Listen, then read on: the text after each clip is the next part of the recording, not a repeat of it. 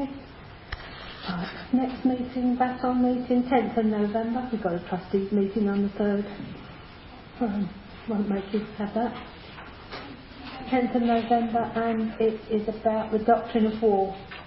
Was Jesus a pacifist? Should Christians be pacifists? Should we have wars? Should we support our country? All that stuff. And why do we have wars? So that'll be that. I'm hoping to finish at 3 so that you can have a cup of tea before you go, and we don't want to clash with the guys that are also in here. Am I recording? Oh, wasting your time. So that's it, I think. If you want ministry, as I say, please tootle up here. If you want ministry, tootle up at 3 o'clock. Anybody who wants prayer, does she looking pointedly in a certain direction?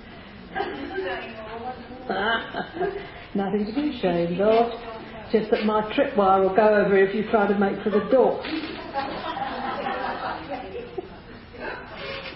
I was just thinking, those who want to see you, they've got to go along early. See you first. See me first. Yeah. That's it. Get your toe in the door at 3 o'clock. That's it. I shall attempt to finish at 3. No, we'll finish at 3. Because otherwise we won't finish at all. The notes, you'll get everything on the notes. That the reason I wanted it recorded this morning was that I knew it was coming straight, hot and strong, fresh bread. And so this you can have, which is tame really compared. So, Matthew 5:27.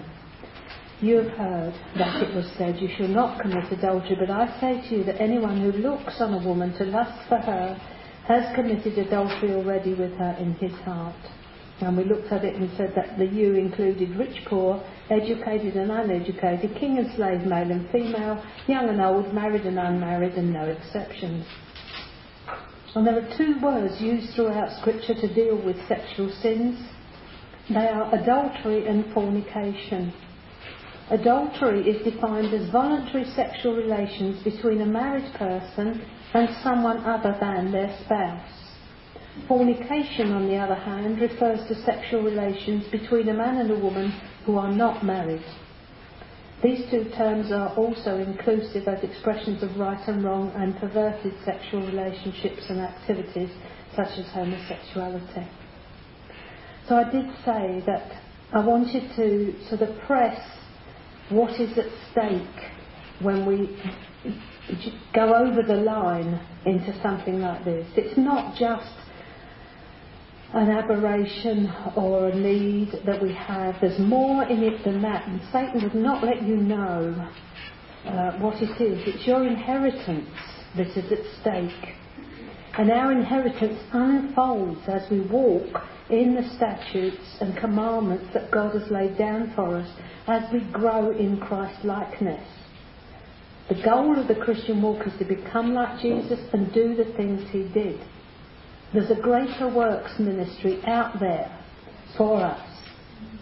Along the way, however, one of the things we will experience is what I would call test commands.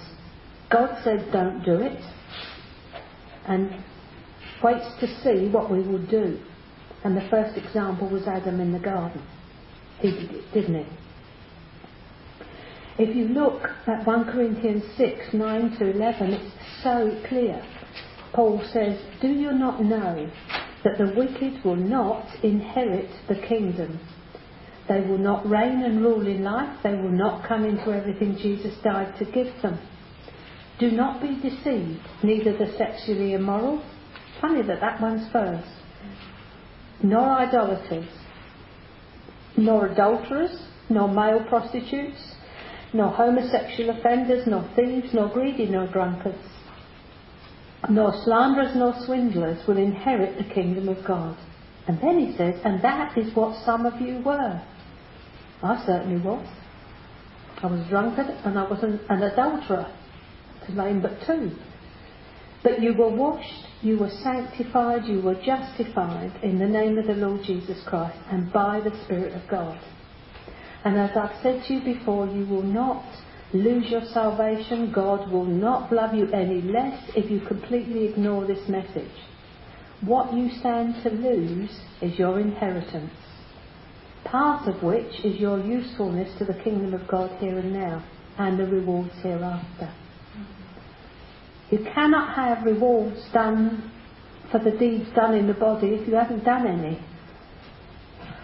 So when you stand before the bema seat of Christ, which is the rewards place, you won't have anything to be tested in the fire because you've been busy doing what the world does and wasting your time. That's why you'll always hear me saying that time is the only commodity you have got. You cannot get time back. So one of the things that determine gain or loss of our inheritance in this life is sexual immorality. As I've said, it's about rewards. It's in reigning in this life. This is about, these are the things that are your inheritance: spiritual strength, victory over the enemy, and knowing what is the enemy and what is the flesh. Knowing who's doing what to whom. I mean, people often come to me and say, oh, the enemy's done this and the enemy's done that. It's nothing of the sort. It's their flesh. It's their own crucified flesh that is the cause of the problem. So your inheritance is spiritual strength, victory over the enemy, maturity, coming into an increasingly trusting place in God, material sufficiency, health, walking free of the pollution in the world and enjoying righteousness, peace and joy and so much more in this life. The psalmist said, no good thing will he withhold from him whose walk is upright. That is Psalm 84:11. But the principle here is that if we have these ungoverned desires over which we cannot rule, God can't trust us with spiritual treasures. If we cannot possess our own vessel, delay gratification, we are showing ourselves unfit for kingdom service. It's basic stuff. Paul says, lest I be cast away as reprobate. He says he beats his body to keep it under subjection. Lest he be cast away as reprobate, which is found not to have passed the test. It's the same as with money. Jesus says, if you can't be trusted with earthly things, who will entrust you with heavenly things? That's Luke 16:11. God doesn't change his way with us. One of the things that Graham was saying was, really, we've got to get back to the Word, because we cannot any longer travel on the froth and the bubble of the renewal movement without any substance underneath it. Ministry's fine, yes, we need it, but we must encompass everything, not just the sweet bits that we want, that actually minister to our eros, minister to our fallen nature, and it does us no favours. There are no degrees of sin, but sexual sin has a special thing about it. It defiles. There are times when I've had to hear things from people, because people have to come and confess to me so that I can say to them, receive your forgiveness and cleansing, receive it. There is something about being able to listen, because it says in James, confess your faults to one another that you might be healed. I have to ask Joyce to wipe off the defilement of my spirit, because my spirit gets defiled by what I hear. I'm not getting involved in it, but the hearing of it defiles me. So a definition of defile, which I found amazing when I looked into it. One, it's to corrupt or ruin something. The dust is his original sin and inward corruptions that have defiled the whole man, John Bunyan said in Pilgrim's Progress, 1678. So it isn't something new, is it? Second definition is to damage somebody's reputation or good name. And the third one, which is a religious connotation, is to destroy the sanctity of something, to make a holy or sacred thing or place no longer fit for ceremonial use. When you join your body to an unbeliever or in an ungodly relationship, you are defiling the temple of God. It's as clear as that. That's what happens. There is a defilement taking place. You don't know it, your partner probably doesn't know it, but Satan well knows it. And you'll hear in a minute where the root of the word to defile comes from. And the fifth one is to deprive a woman of her virginity, to be the first man to have sexual intercourse with a woman, usually outside marriage.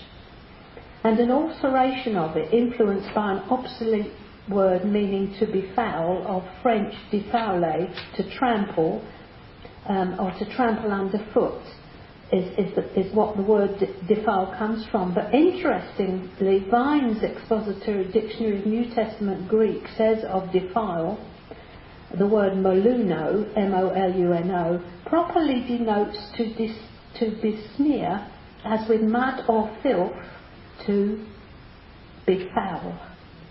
Interesting that there is the root of defile, to smear. So we say, let's go for a dirty weekend. We're talking about the right thing.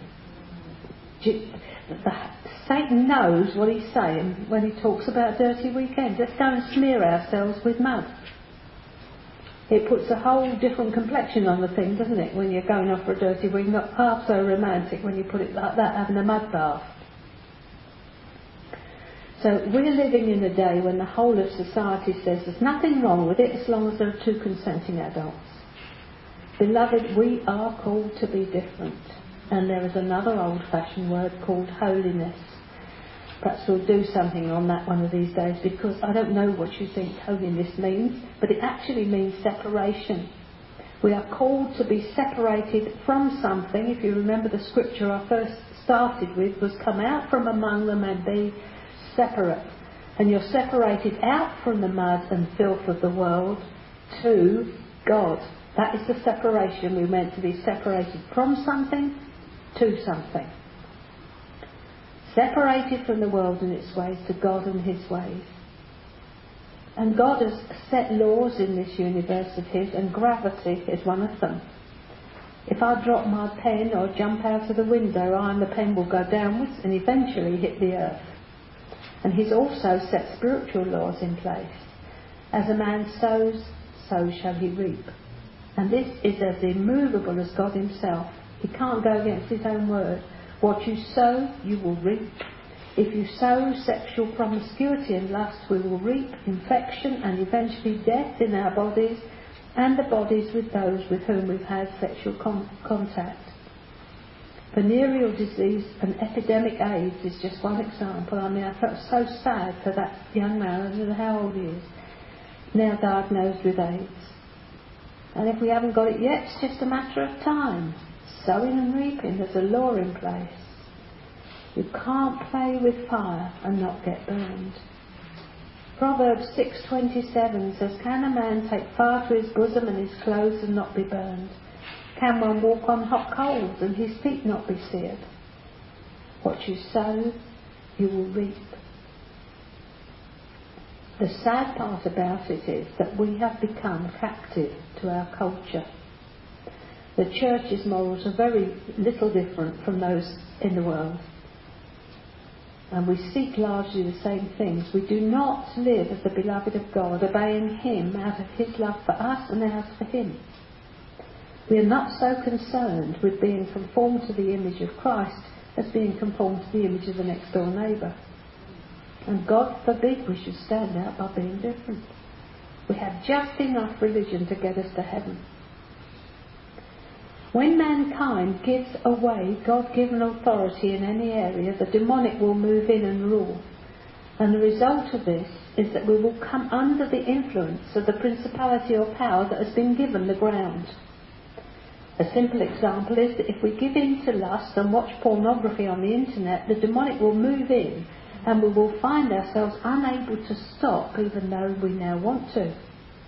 We are enslaved, compelled and driven to continue going deeper and deeper into this corrupting behaviour.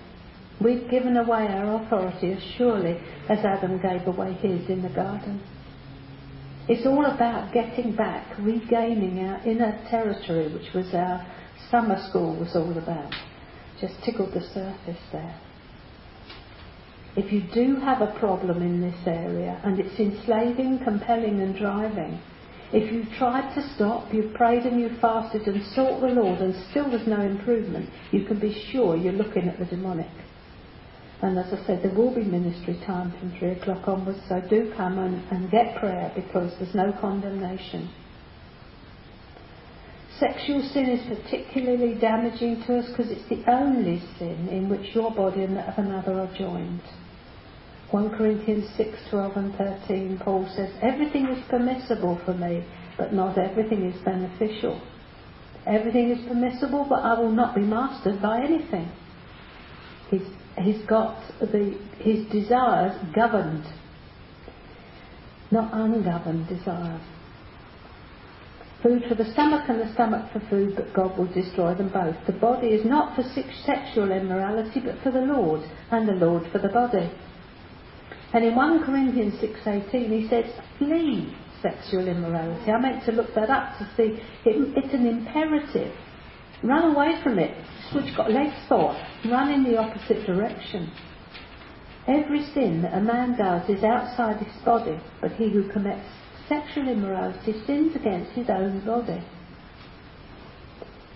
As soon as this joining is other than that which God ordained, the one flesh relationship of husband and wife, you've moved out from under God's authority to under demonic authority, and he has every right to harass you because you're in his territory. In Psalm 120 verse 5, David is lamenting that he's dwelling on the edge of the Christian walk.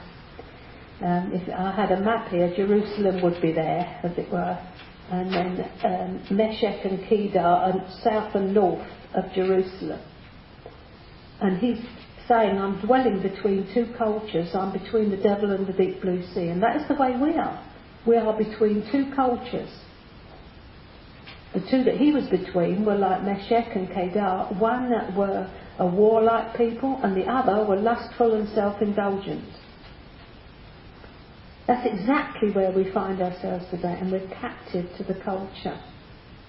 The world says, if it feels good, do it, and the word says, beloved, don't.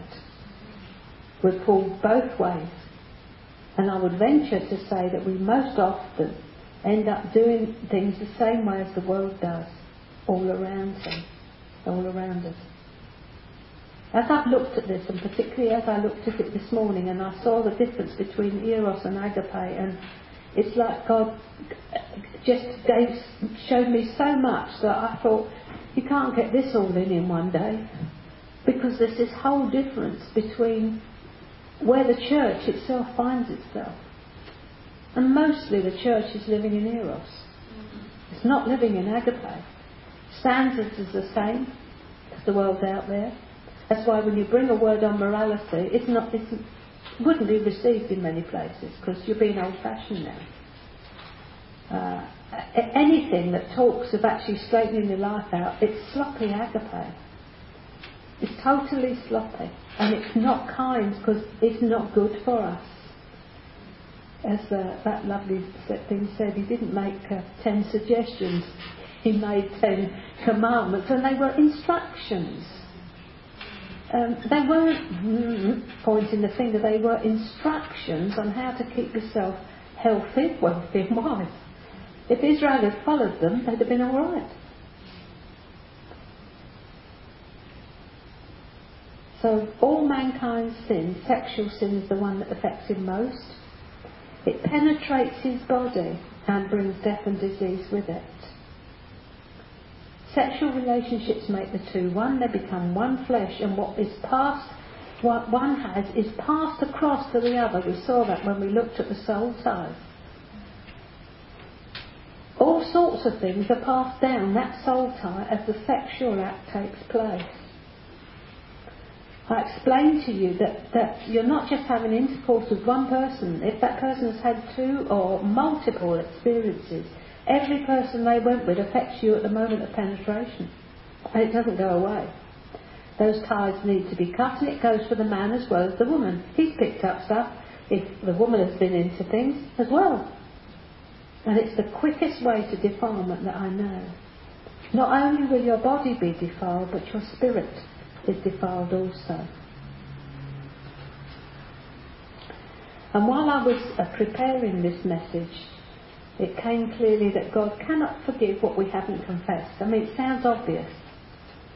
But if we haven't actually said, Father, I've done this thing, I'm ever so sorry, please will you forgive me? And of course he will. And I actually had a conversation with two young Christians, out of which arose the fact that they had not realised that unconfessed sin was sin unforgiven. Simple as that. You cannot forgive what we haven't confessed. It was a sobering moment for us all. Because when I came to Christ, I came in such a way that for the first 2 years I was repenting of my sins every time I went into a meeting. The first 2 years in the back row, passing the bucket because I was crying so much. Because he revealed my sins to me one at a time, and I repented for them one at a time. The Anglican confession won't cut it. Oh, Father, we have all sinned. Lovely and general. Never mind about I've just lost my rag with my husband over there and whatever. We've all sinned. It's a most general thing. No, it isn't. We do them one at a time and singularly. So if you had sexual relationships before you became a Christian outside the confines of marriage, even with the man you eventually married, it needs to be confessed and repented of, and the ungodly soul tie needs to be cut. Because the fact that you married him at the end of the day is neither here nor there. It was an act of worship to the other guy while it was outside of marriage.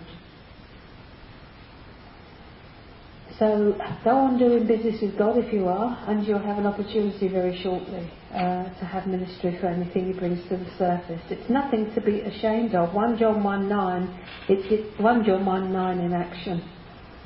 If we confess our sins, he is faithful and just to forgive us and cleanse us. There's a quote again from Chip Ingram. Even in the charismatic church, Christians who really do know God often live by the same standards as the world, seeking exactly the same things as the world does. Unconsciously, we go about intimate relationships Hollywood style and about money matters Wall Street style. We approach parenting with whatever techniques we think will work or happen to be the current child-rearing fad. We have so segmented and compartmentalised our lives that our behaviour reflects that we listen more to the world than to God's word. We have exchanged God's prescription for life with the world's, with disastrous and painful results. Even the divorce rate among Christians is about the same as among unbelievers. And that's a paraphrase from his book that I showed you this morning. And then running through quickly the relationships Hollywood style. I put it up this morning. I expect you've already taken the notes of it. Steps 1 through 4, ending up failing and starting all over again. Relationships in the 21st century are rather like Kleenex tissues blown through. Commitment is an almost unused word. In our culture, physical appearance and sex appeal are paramount, and regrettably it is little different in the church. Our sexuality is a God-given gift. It's meant to be one of the most joyful and satisfying elements of a marriage relationship. That's how God intended it. Marriage is his idea. He's a matchmaker.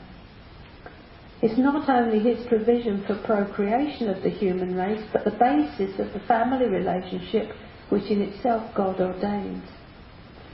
Marriage and the home is the basic structure of society.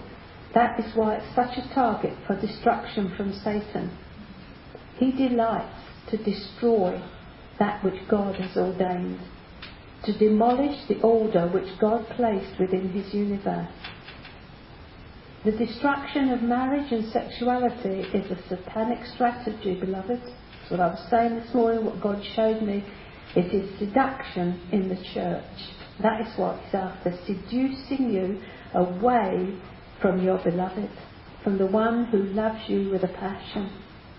That's what he's after. Anything to seduce you away from wholehearted commitment to Jesus. So he undermines marriage relationships, causes havoc with emotional responses from childhood through youth and into adulthood. And he carries on the relentless attack to destroy God's created order in any way he can. Hence things like homosexuality. Everyone, and unisex, that was all the rage a few years ago. Everybody looked the same. You couldn't tell whether they were fellas or girls. Some of the girls were so flat-chested you just couldn't tell. You know, some of the fellas have got long hair and no.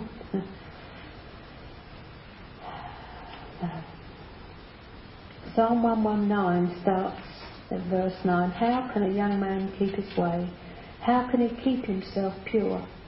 And the psalmist goes on to show exactly how that can be done.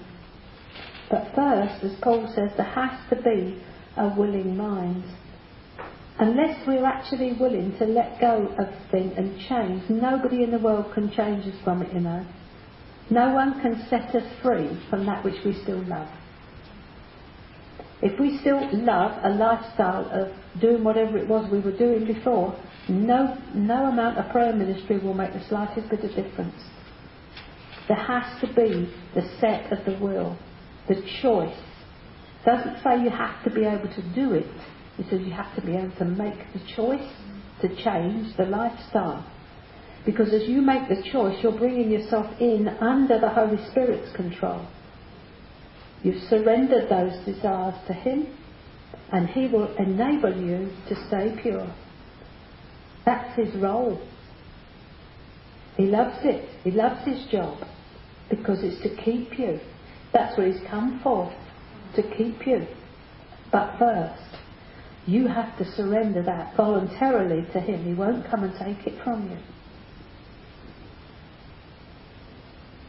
God never asks us to do something without giving us the ability to do it.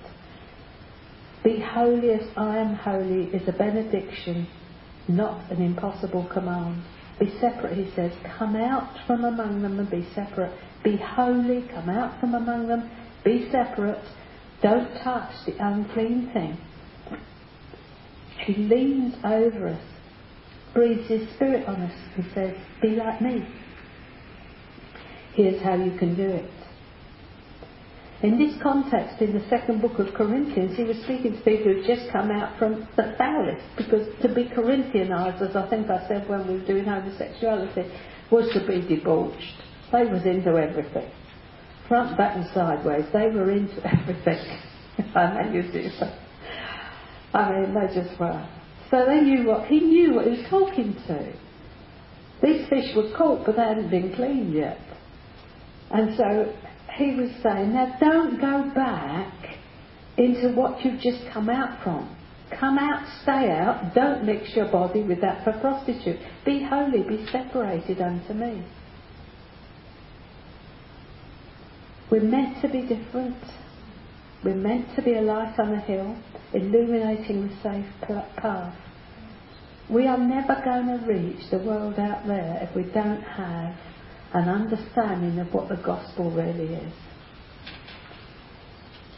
Spoke to someone the other day, Christian for 20 years, and he had the Foursquare gospel. And what it was he knew what it was, that he was a sinner, and he knew he was born again, and he knew that Jesus died for his sins, and that was about the size of it. And that was as far as he'd gone, bless his heart, in 20 years. Because I needed to know where he was coming from. Foursquare, right? Foursquare gospel. And we get these pat little expressions that we use, you know. It doesn't mean a thing. You can be 30, 40, 50 years a Christian, but you can end up being like these little pears here, because you've never actually understood what it is to be able to bring forth fruit like that. And this is what God is redressing the balance of in these days right now. The Word has got to come back to, it's got to come into our systems. We've got to start living it. We'll see change. People will see us and say, what's happened to you? What has happened to you? Well, let me tell you. Unless we are a living, breathing example of the power of God, we're giving them nothing at all. Nothing at all. And if we don't understand that we've been lifted out of one kingdom and placed into another, our lifestyle will remain exactly the same. We'll be fornicating, living with people, doing the same things, getting divorced, flying about, absolutely everything, the same as the unbeliever, except on Sundays we go to church. I don't know what our neighbours think of us, because when we first went to stay where we are, we went to church every Sunday, regular as clockwork, tambourine under one arm, Bible under the other, and then suddenly it all stopped. So I bet I've got a bit of a puzzlement there. The other thing is the exchange at the cross. Some insurance policies these days have a new for old clause. You know, if you break that, your old one, they'll replace it with a new. And that is the exchange that was made at the cross. New for old. We have actually got new within us. Paul says in Corinthians, and such were some of you. We were like that. I was like that. I was an adulteress. I was drunk most of the time. I was racketing about doing all sorts of things. And regrettably, there were men that I went with, I can't remember the names of the faces. But I was like that. I'm not like that now. And I wasn't from the moment that I realised that I shouldn't be doing it. The thing is, we get to choose. Choice is ours. Will you have abundance or poverty? Live in the flesh or the spirit? Instant gratification, or will you wait for the Lord to bring that which is the best for you? Takes discipline. Don't like that word. Takes self-control. Don't want any of that either. Instant coffee, pop it in, mix it up. Can I have it now? Well, the answer is no. And you know, we always say God's not worried about time. We think Concord, He thinks camel. And that is the difference between us. He's agricultural. He plants the seed, He waits for it to grow. We plant the seed, dig it up the next day, find out why it's not 6 foot tall. We want to know why it's not happening. Quick. Got to change the mindset. Come into a greater understanding of what happened at the cross and the choice with which we are presented moment by moment, day by day. So though I'm actually speaking on morality today, it's mixed with the great heart of God for His people. Sin has been dealt with.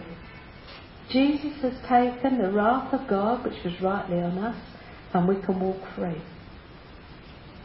But Paul says, don't use your liberty as an occasion to sin. We must teach the whole counsel of God. This is a love relationship we're in. We want to obey God because of whose we are. We want to be Father pleasers because of His great love for us. People say to me, I want to love God more, but I can't. Well, no, of course you can't. Because first you need to learn to be a receiver. Because it takes God to love God. So you have to open your heart to receive from Him so that you can love Him in return. It's all cyclical. Comes from Him, goes back to Him. Cycles. But we can determine to be Father pleasers. Jesus said, I only do what the Father wants me to do. That's the Father pleaser speaking.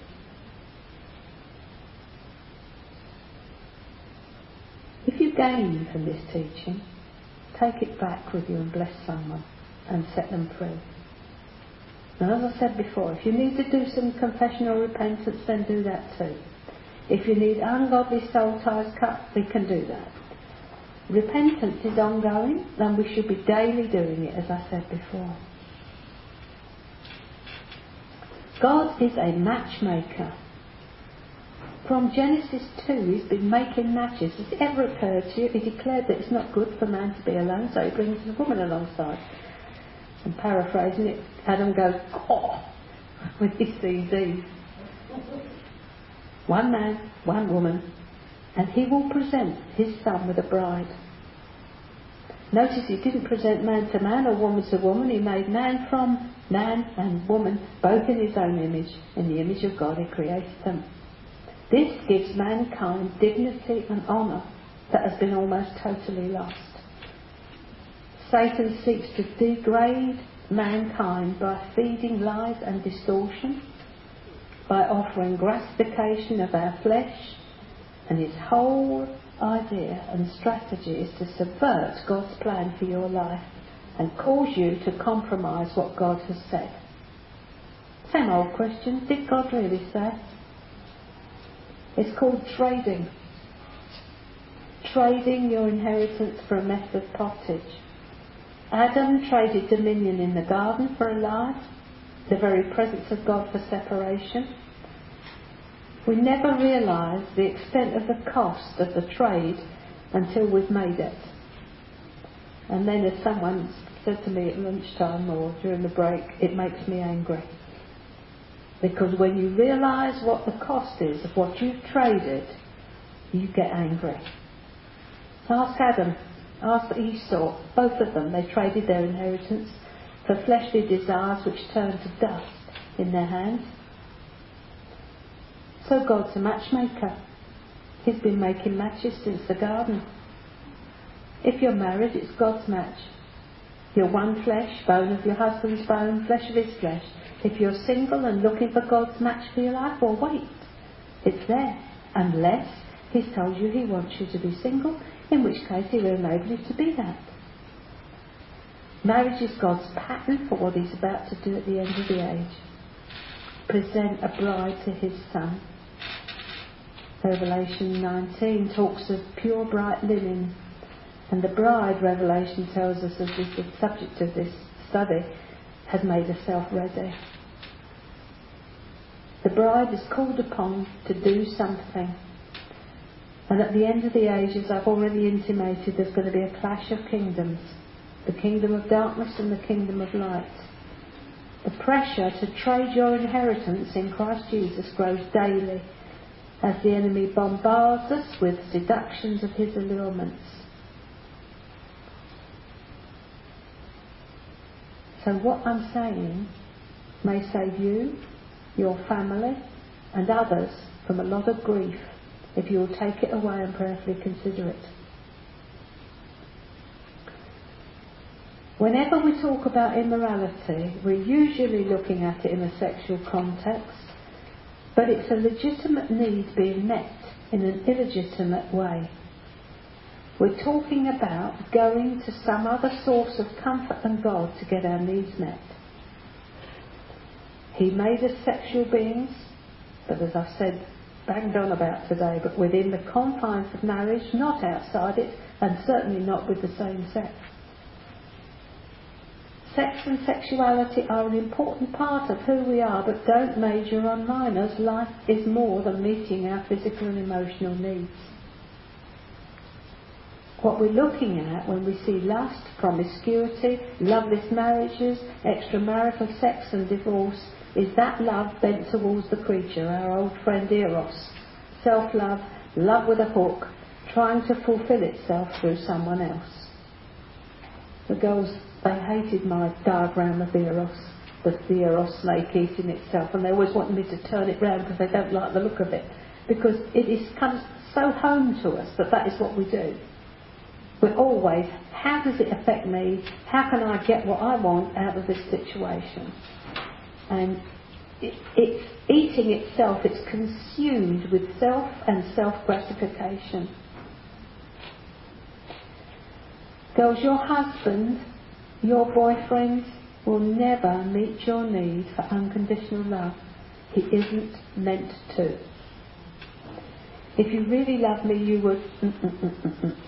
And he's likely to say, if you really love me, you would let me go to bed with you. That's the way it usually comes. But if your love for your nearest and dearest has got a hook in it, you need to repent. God is the only one who can make up the love deficit in every one of us. You notice I said repent, not confess. You've got to change the way you look at things. You've got to change your way of thinking. Ask him to straighten your hook. Our job is to let him love us, to learn to become the beloved of God, to gaze on him as he gazes on you. And this is where actually you see the crossover between the healing ministry and these passing the baton meetings, because it's only as we're healed and we understand the rejections and hurts, we begin to believe that we're objects of God's overwhelmingly passionate love for us. So we begin to receive that love into ourselves and allow Him to fill the hole in us. And we become the object of His adoration as He intended. I can sit here and say to you that God's absolutely soppy with love over me, you know. He's absolutely plastered over me. But He don't let me get away with anything. Because for my good He wouldn't. And I don't want Him to. I enjoy His correction, because then I know that I'm really loved. Whom the Lord loves, He corrects and chastens every son whom He receives. I want to be a son. So I'm up for the correction. I'm not running away from the rod of God if He has to use it. So as we become the right person, we cease looking for the right person, and our focus changes from ourselves to Him. If you attempt to build intimacy with someone before you've done the hard work of becoming whole and healthy yourself, the relationship will be an attempt to fill your own love need. Love with a hook. And as I started off with this morning, God calls it digging your own cisterns that don't hold any water, and it is doomed to failure. Jeremiah 2:13. God's prescription for lasting relationships is exactly the opposite to the one that we saw this morning in Hollywood. The key is to be complete before you enter into a relationship. When I was first born again, I had to tell the man with whom I was involved at the time that I had to end the relationship with him because I'd become a Christian. And the only words that came out of my mouth were, "I'm complete." He clicked.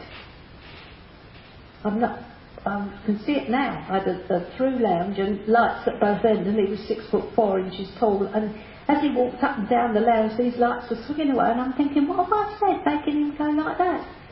I said, "I don't need you." I hadn't realised that. I realised afterwards. I no longer need you to complete me. So examine the relationships you're in. Do you need that person to complete you?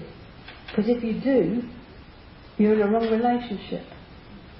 It should complement who you are, and you should complement who they are, because you're complete in God.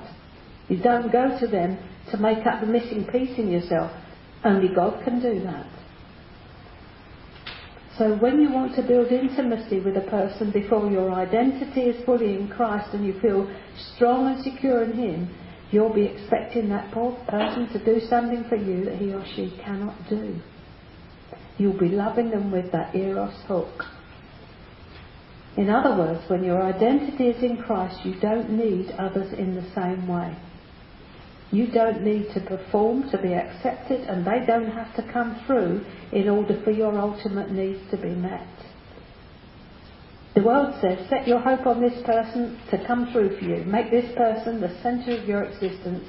And God says, I am the centre of your existence. Make me central, and your love will change from eros to agape. In one of Graham's books, he's got a little prayer, and he says, he asked the Lord to transform his eros into agape, and I thought, I wonder where he got that from then. And so, of course, I said to the Lord something along the lines of, I'd like to know where he got that from. So he leads me to Bob Mumford's teaching, which is where Graham got it from. I'm trotting along behind Graham Cook.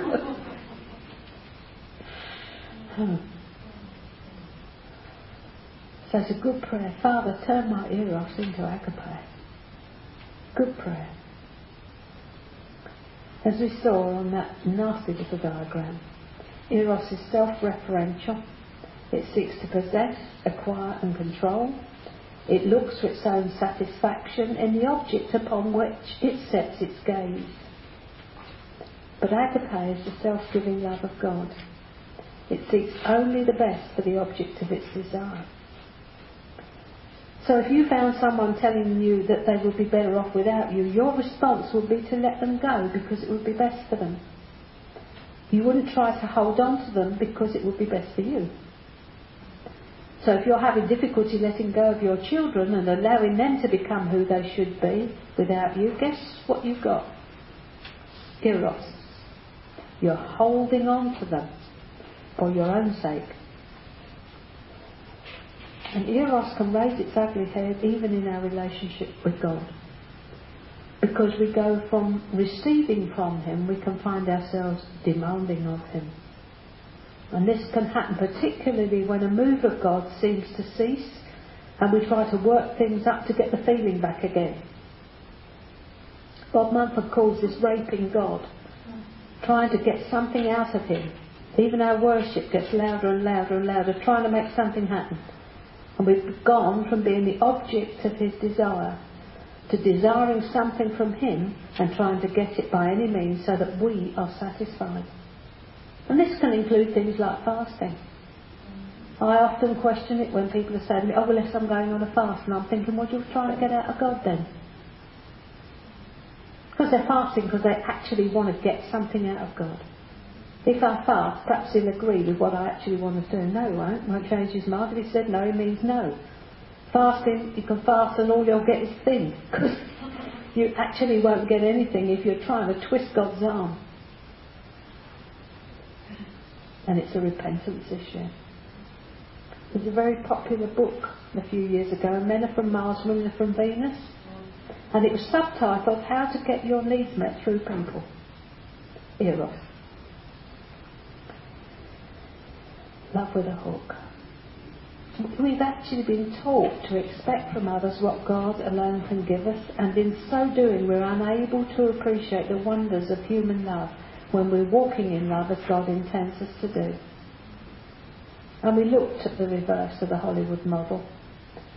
Instead of looking for the right person, become the right person. Instead of falling in love, walk in love. They'll keep you busy.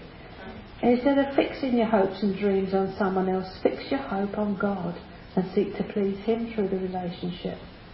And if failure occurs, repeat steps 1 through 3.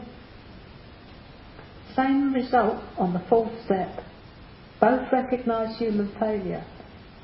But the question is, Lord, am I walking in love? Or am I expecting something from my spouse or my boyfriend that they can't possibly give me? Am I moving in Eros or continuing in agape? Quick word on conscience. I didn't think we actually needed teaching on what was right and wrong, but someone corrected me and said, we do. I didn't think you needed me to tell you that watching pornography was wrong, adultery was wrong, and sex outside marriage is wrong. In our hearts we do know, because even the heathen know, because we're all born with something called a conscience.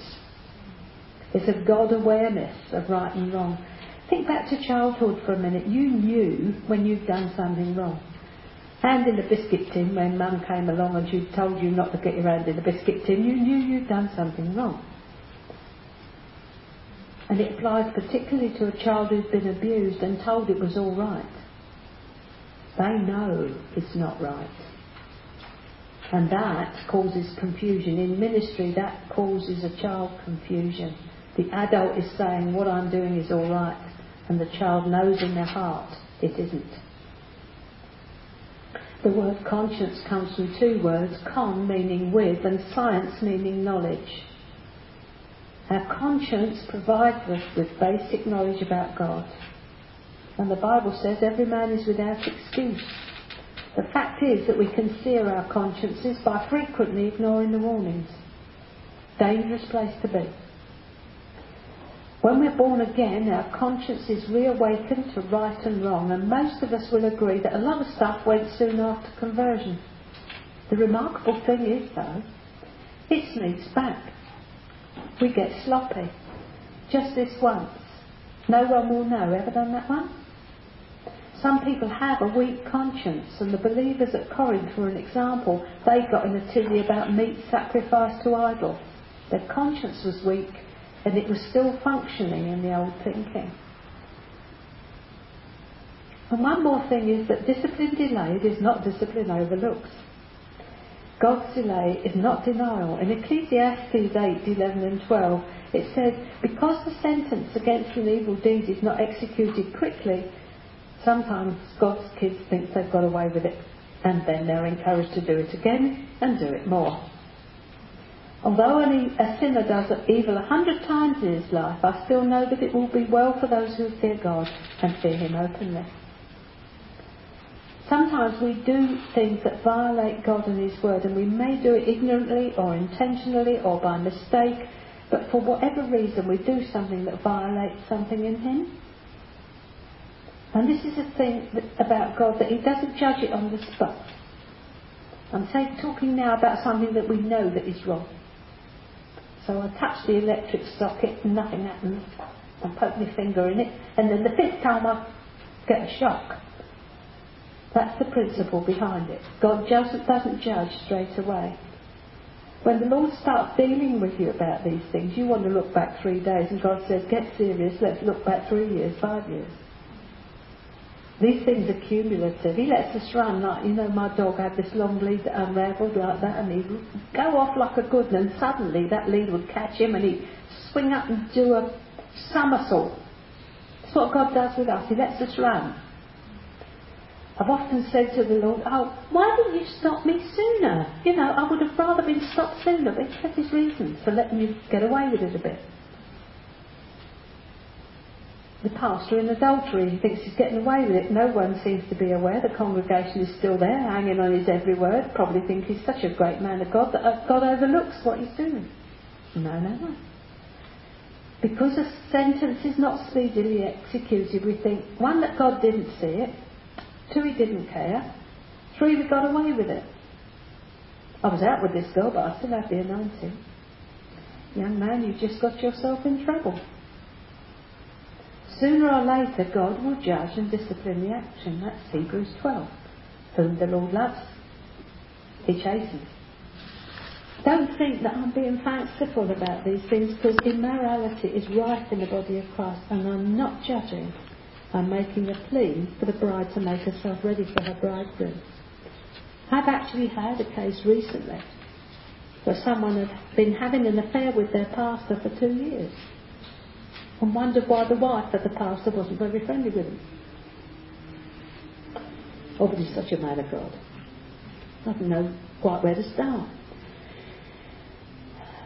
No condemnation, but give us a break. But it's a thermometer to show you what it's like out there. Trading. I wanted to talk about trading. Trading is when you allow the devil to make an exchange. When you do a deal with darkness. And trading is not complicated. The devil approaches you and says, I'll make you a deal. You lay off that spiritual stuff and I'll show you a good time.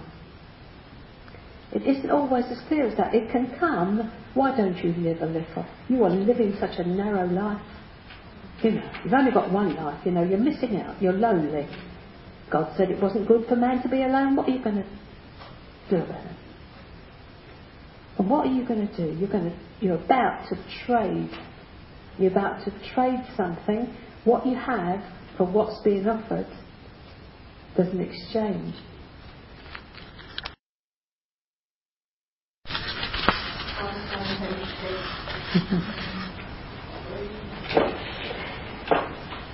So there's going to be an exchange. This is so important. You're trading what you have for what's being offered. The devil made a trade in the garden. He traded Satan's life for God's truth. He said to Adam, if you eat that, you'll die. Satan says, you won't die. Clear. Adam traded, and when he traded, he lost something and he couldn't get it back, and he started to die. So the list of the things which the devil can trade off: fornication, sexual activity outside of marriage; adultery, sexual activity with someone other than your marriage partner; idolatry, house, car, holidays, money, fill in your own blanks; 4 walls and knickknacks on a shelf. adultery, effeminacy, stealing, impurity, sensuality, outbursts of anger, factions and envy. And sound familiar, don't they? They're in Galatians, I think. There is more to sexual sin than forgiveness. You always can have that. There is more to an idolatrous situation than forgiveness. There is something more in dispute than just being forgiven. You stand in danger of losing something. Forgiveness is always available, but you forfeit something, and that something is your inheritance in Christ. Snakes and ladders, like up the ladder and down a snake, it never fails. You lose something. What you lose first off is righteousness, peace and joy in the Holy Ghost. No Christian can be happy willfully going against God's stated word. And the whole reason for the teaching today is that something is at stake. As I said before, I'll say again, it's not your salvation. You can't lose that. This is about inheritance for us, here and now, and rewards later. 5 things that will gain, preserve and enable you to experience your inheritance are these. The first one is suffering and denial. Deny yourself the things which are forbidden. There are times that when God loves you, He'll give you the opportunity to suffer for what you believe. When Esau came in and he was hungry, he was suffering, and he parted with his inheritance to fill his tummy. He did not have the ability to control his own appetite, and so lost his birthright, and he couldn't get it back, though he sought it with tears. That's the reason many men trade their inheritance for a fleeting sexual affair. They don't know how to deny themselves. They don't have enough hold on God or themselves to deny themselves something that is clearly forbidden. You learn how to suffer and He'll teach you how to reign. You learn how to deny yourself in any given situation. We learn how to control and discipline these appetites, because that is where the danger ground is. And that is the job of the Holy Spirit, to help you do those things. But first, there has to be a willing mind. Number 2 is constant effort. Most people think, come into the Christian life, learn a few Bible verses, pray in the Spirit, and it'll all come right. Sometimes it's hard, really hard. There are hard patches. You're not backslidden, it's hard. It requires endurance and faith. And after you've done all, Paul says, stand. Moral behaviour, doctrinal soundness, proper response to spiritual authority, even when you don't agree. Constant effort. Repeated choices. Lord, I choose you against everything else. You can't do that once and for all. The choice is repeated moment by moment. Tomorrow's not yours yet. I repeatedly choose God against myself until it becomes a habit pattern. It takes time and effort. Integrity. Proverbs 11:3. The integrity of the upright will guide them, but the falseness of the treacherous will destroy them. By integrity I mean wholeness, the answer of a good conscience. For example, when I was born again, I couldn't lie for my boss. And that made him absolutely furious, nearly lost his job. But I couldn't violate my conscience, which was suddenly awake. If anything is violating your conscience, you can't do it. Don't do it. Integrity means there are just going to be times when you're going to be faced with truth and it will cost you, maybe even your job. If you do violate your conscience, it's easier next time. And the next time, and the next time. That's called getting a seared conscience. So it's suffering, constant effort, repeated choices, and integrity. If you get these things lined up in your thinking, you will find that God will lead you into your inheritance.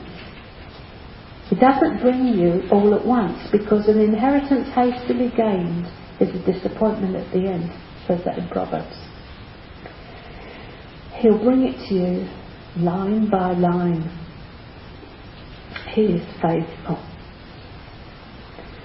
I have got a bit on marriage, but I'll pop that on the CD if I can afterwards, if you can do that. So I'll finish there because we're just missing 2 o'clock. Thank you.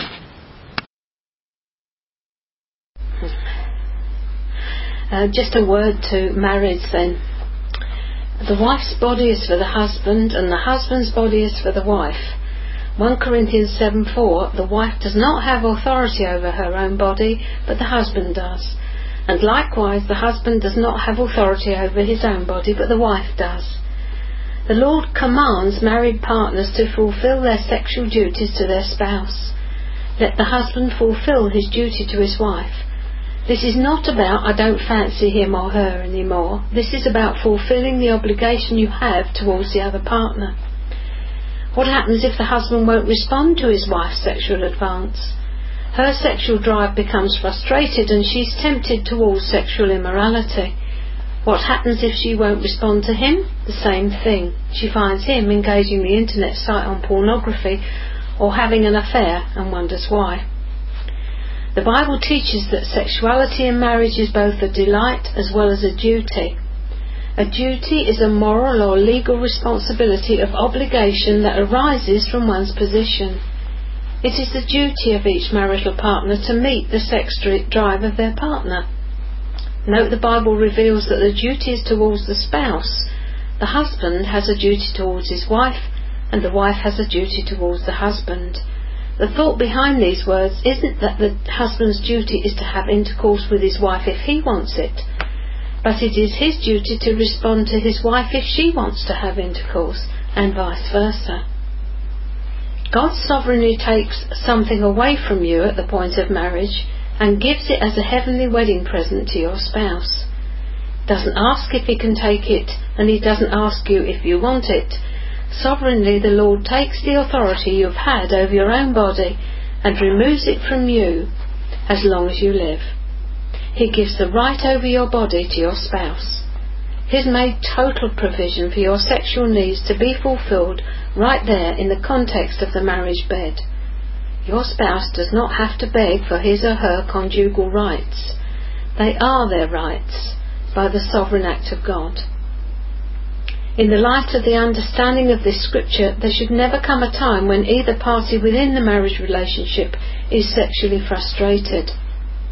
Depriving one another should only come as a result of the agreement of both parties in order that you may devote yourselves to prayer. 1 Corinthians 7:5. The word deprive, literally translated, means to rob or defraud. See to it then that you are not guilty of robbing or defrauding your husband or wife of your body which is rightfully theirs. Sexual intimacy in marriage is to be the norm, not the exception. God's prescription for sex and sexuality may feel as though it's killing you at first. It is. It's changing your eros love into agape. For fuller understanding on the difference between eros and agape, we recommend that you request the CDs produced at this Baton meeting. The Lord changed the agenda, and these notes were only used in the afternoon session, and they therefore do not reflect the full content of the day. And as an addendum, following the meeting it was possible to have ministry. If you were not present and find that on reading these notes or listening to the CDs you have need to confess and repent of past or present behaviour, you may find the following of assistance to you. Number 1, come clean, tell God exactly what you've done. This is confession, agreeing with God that you have a problem or have done something wrong. Number 2, accept responsibility for your sin, don't rationalise it or blame shift, face it. Number 3, accept his forgiveness on his terms, not yours, don't try to bargain with him. Number 4, ask him to forgive you and cleanse you. 1 John 1:9 says, he is faithful and just to forgive us and cleanse us as we confess our sins. Number 5, ask him to set you free from the consequences of your sin, including the demonic. This is self-deliverance. Number 6, forgive yourself and walk free. Recommended reading to go with this teaching is Personal Holiness in Times of Temptation by Bruce H. Wilkinson, and Love, Sex and Lasting Relationships by Chip Ingram. If you have any problems getting hold of these books, I'd be grateful if you'd approach me and I'll get them for you. God bless you, and thank you for listening.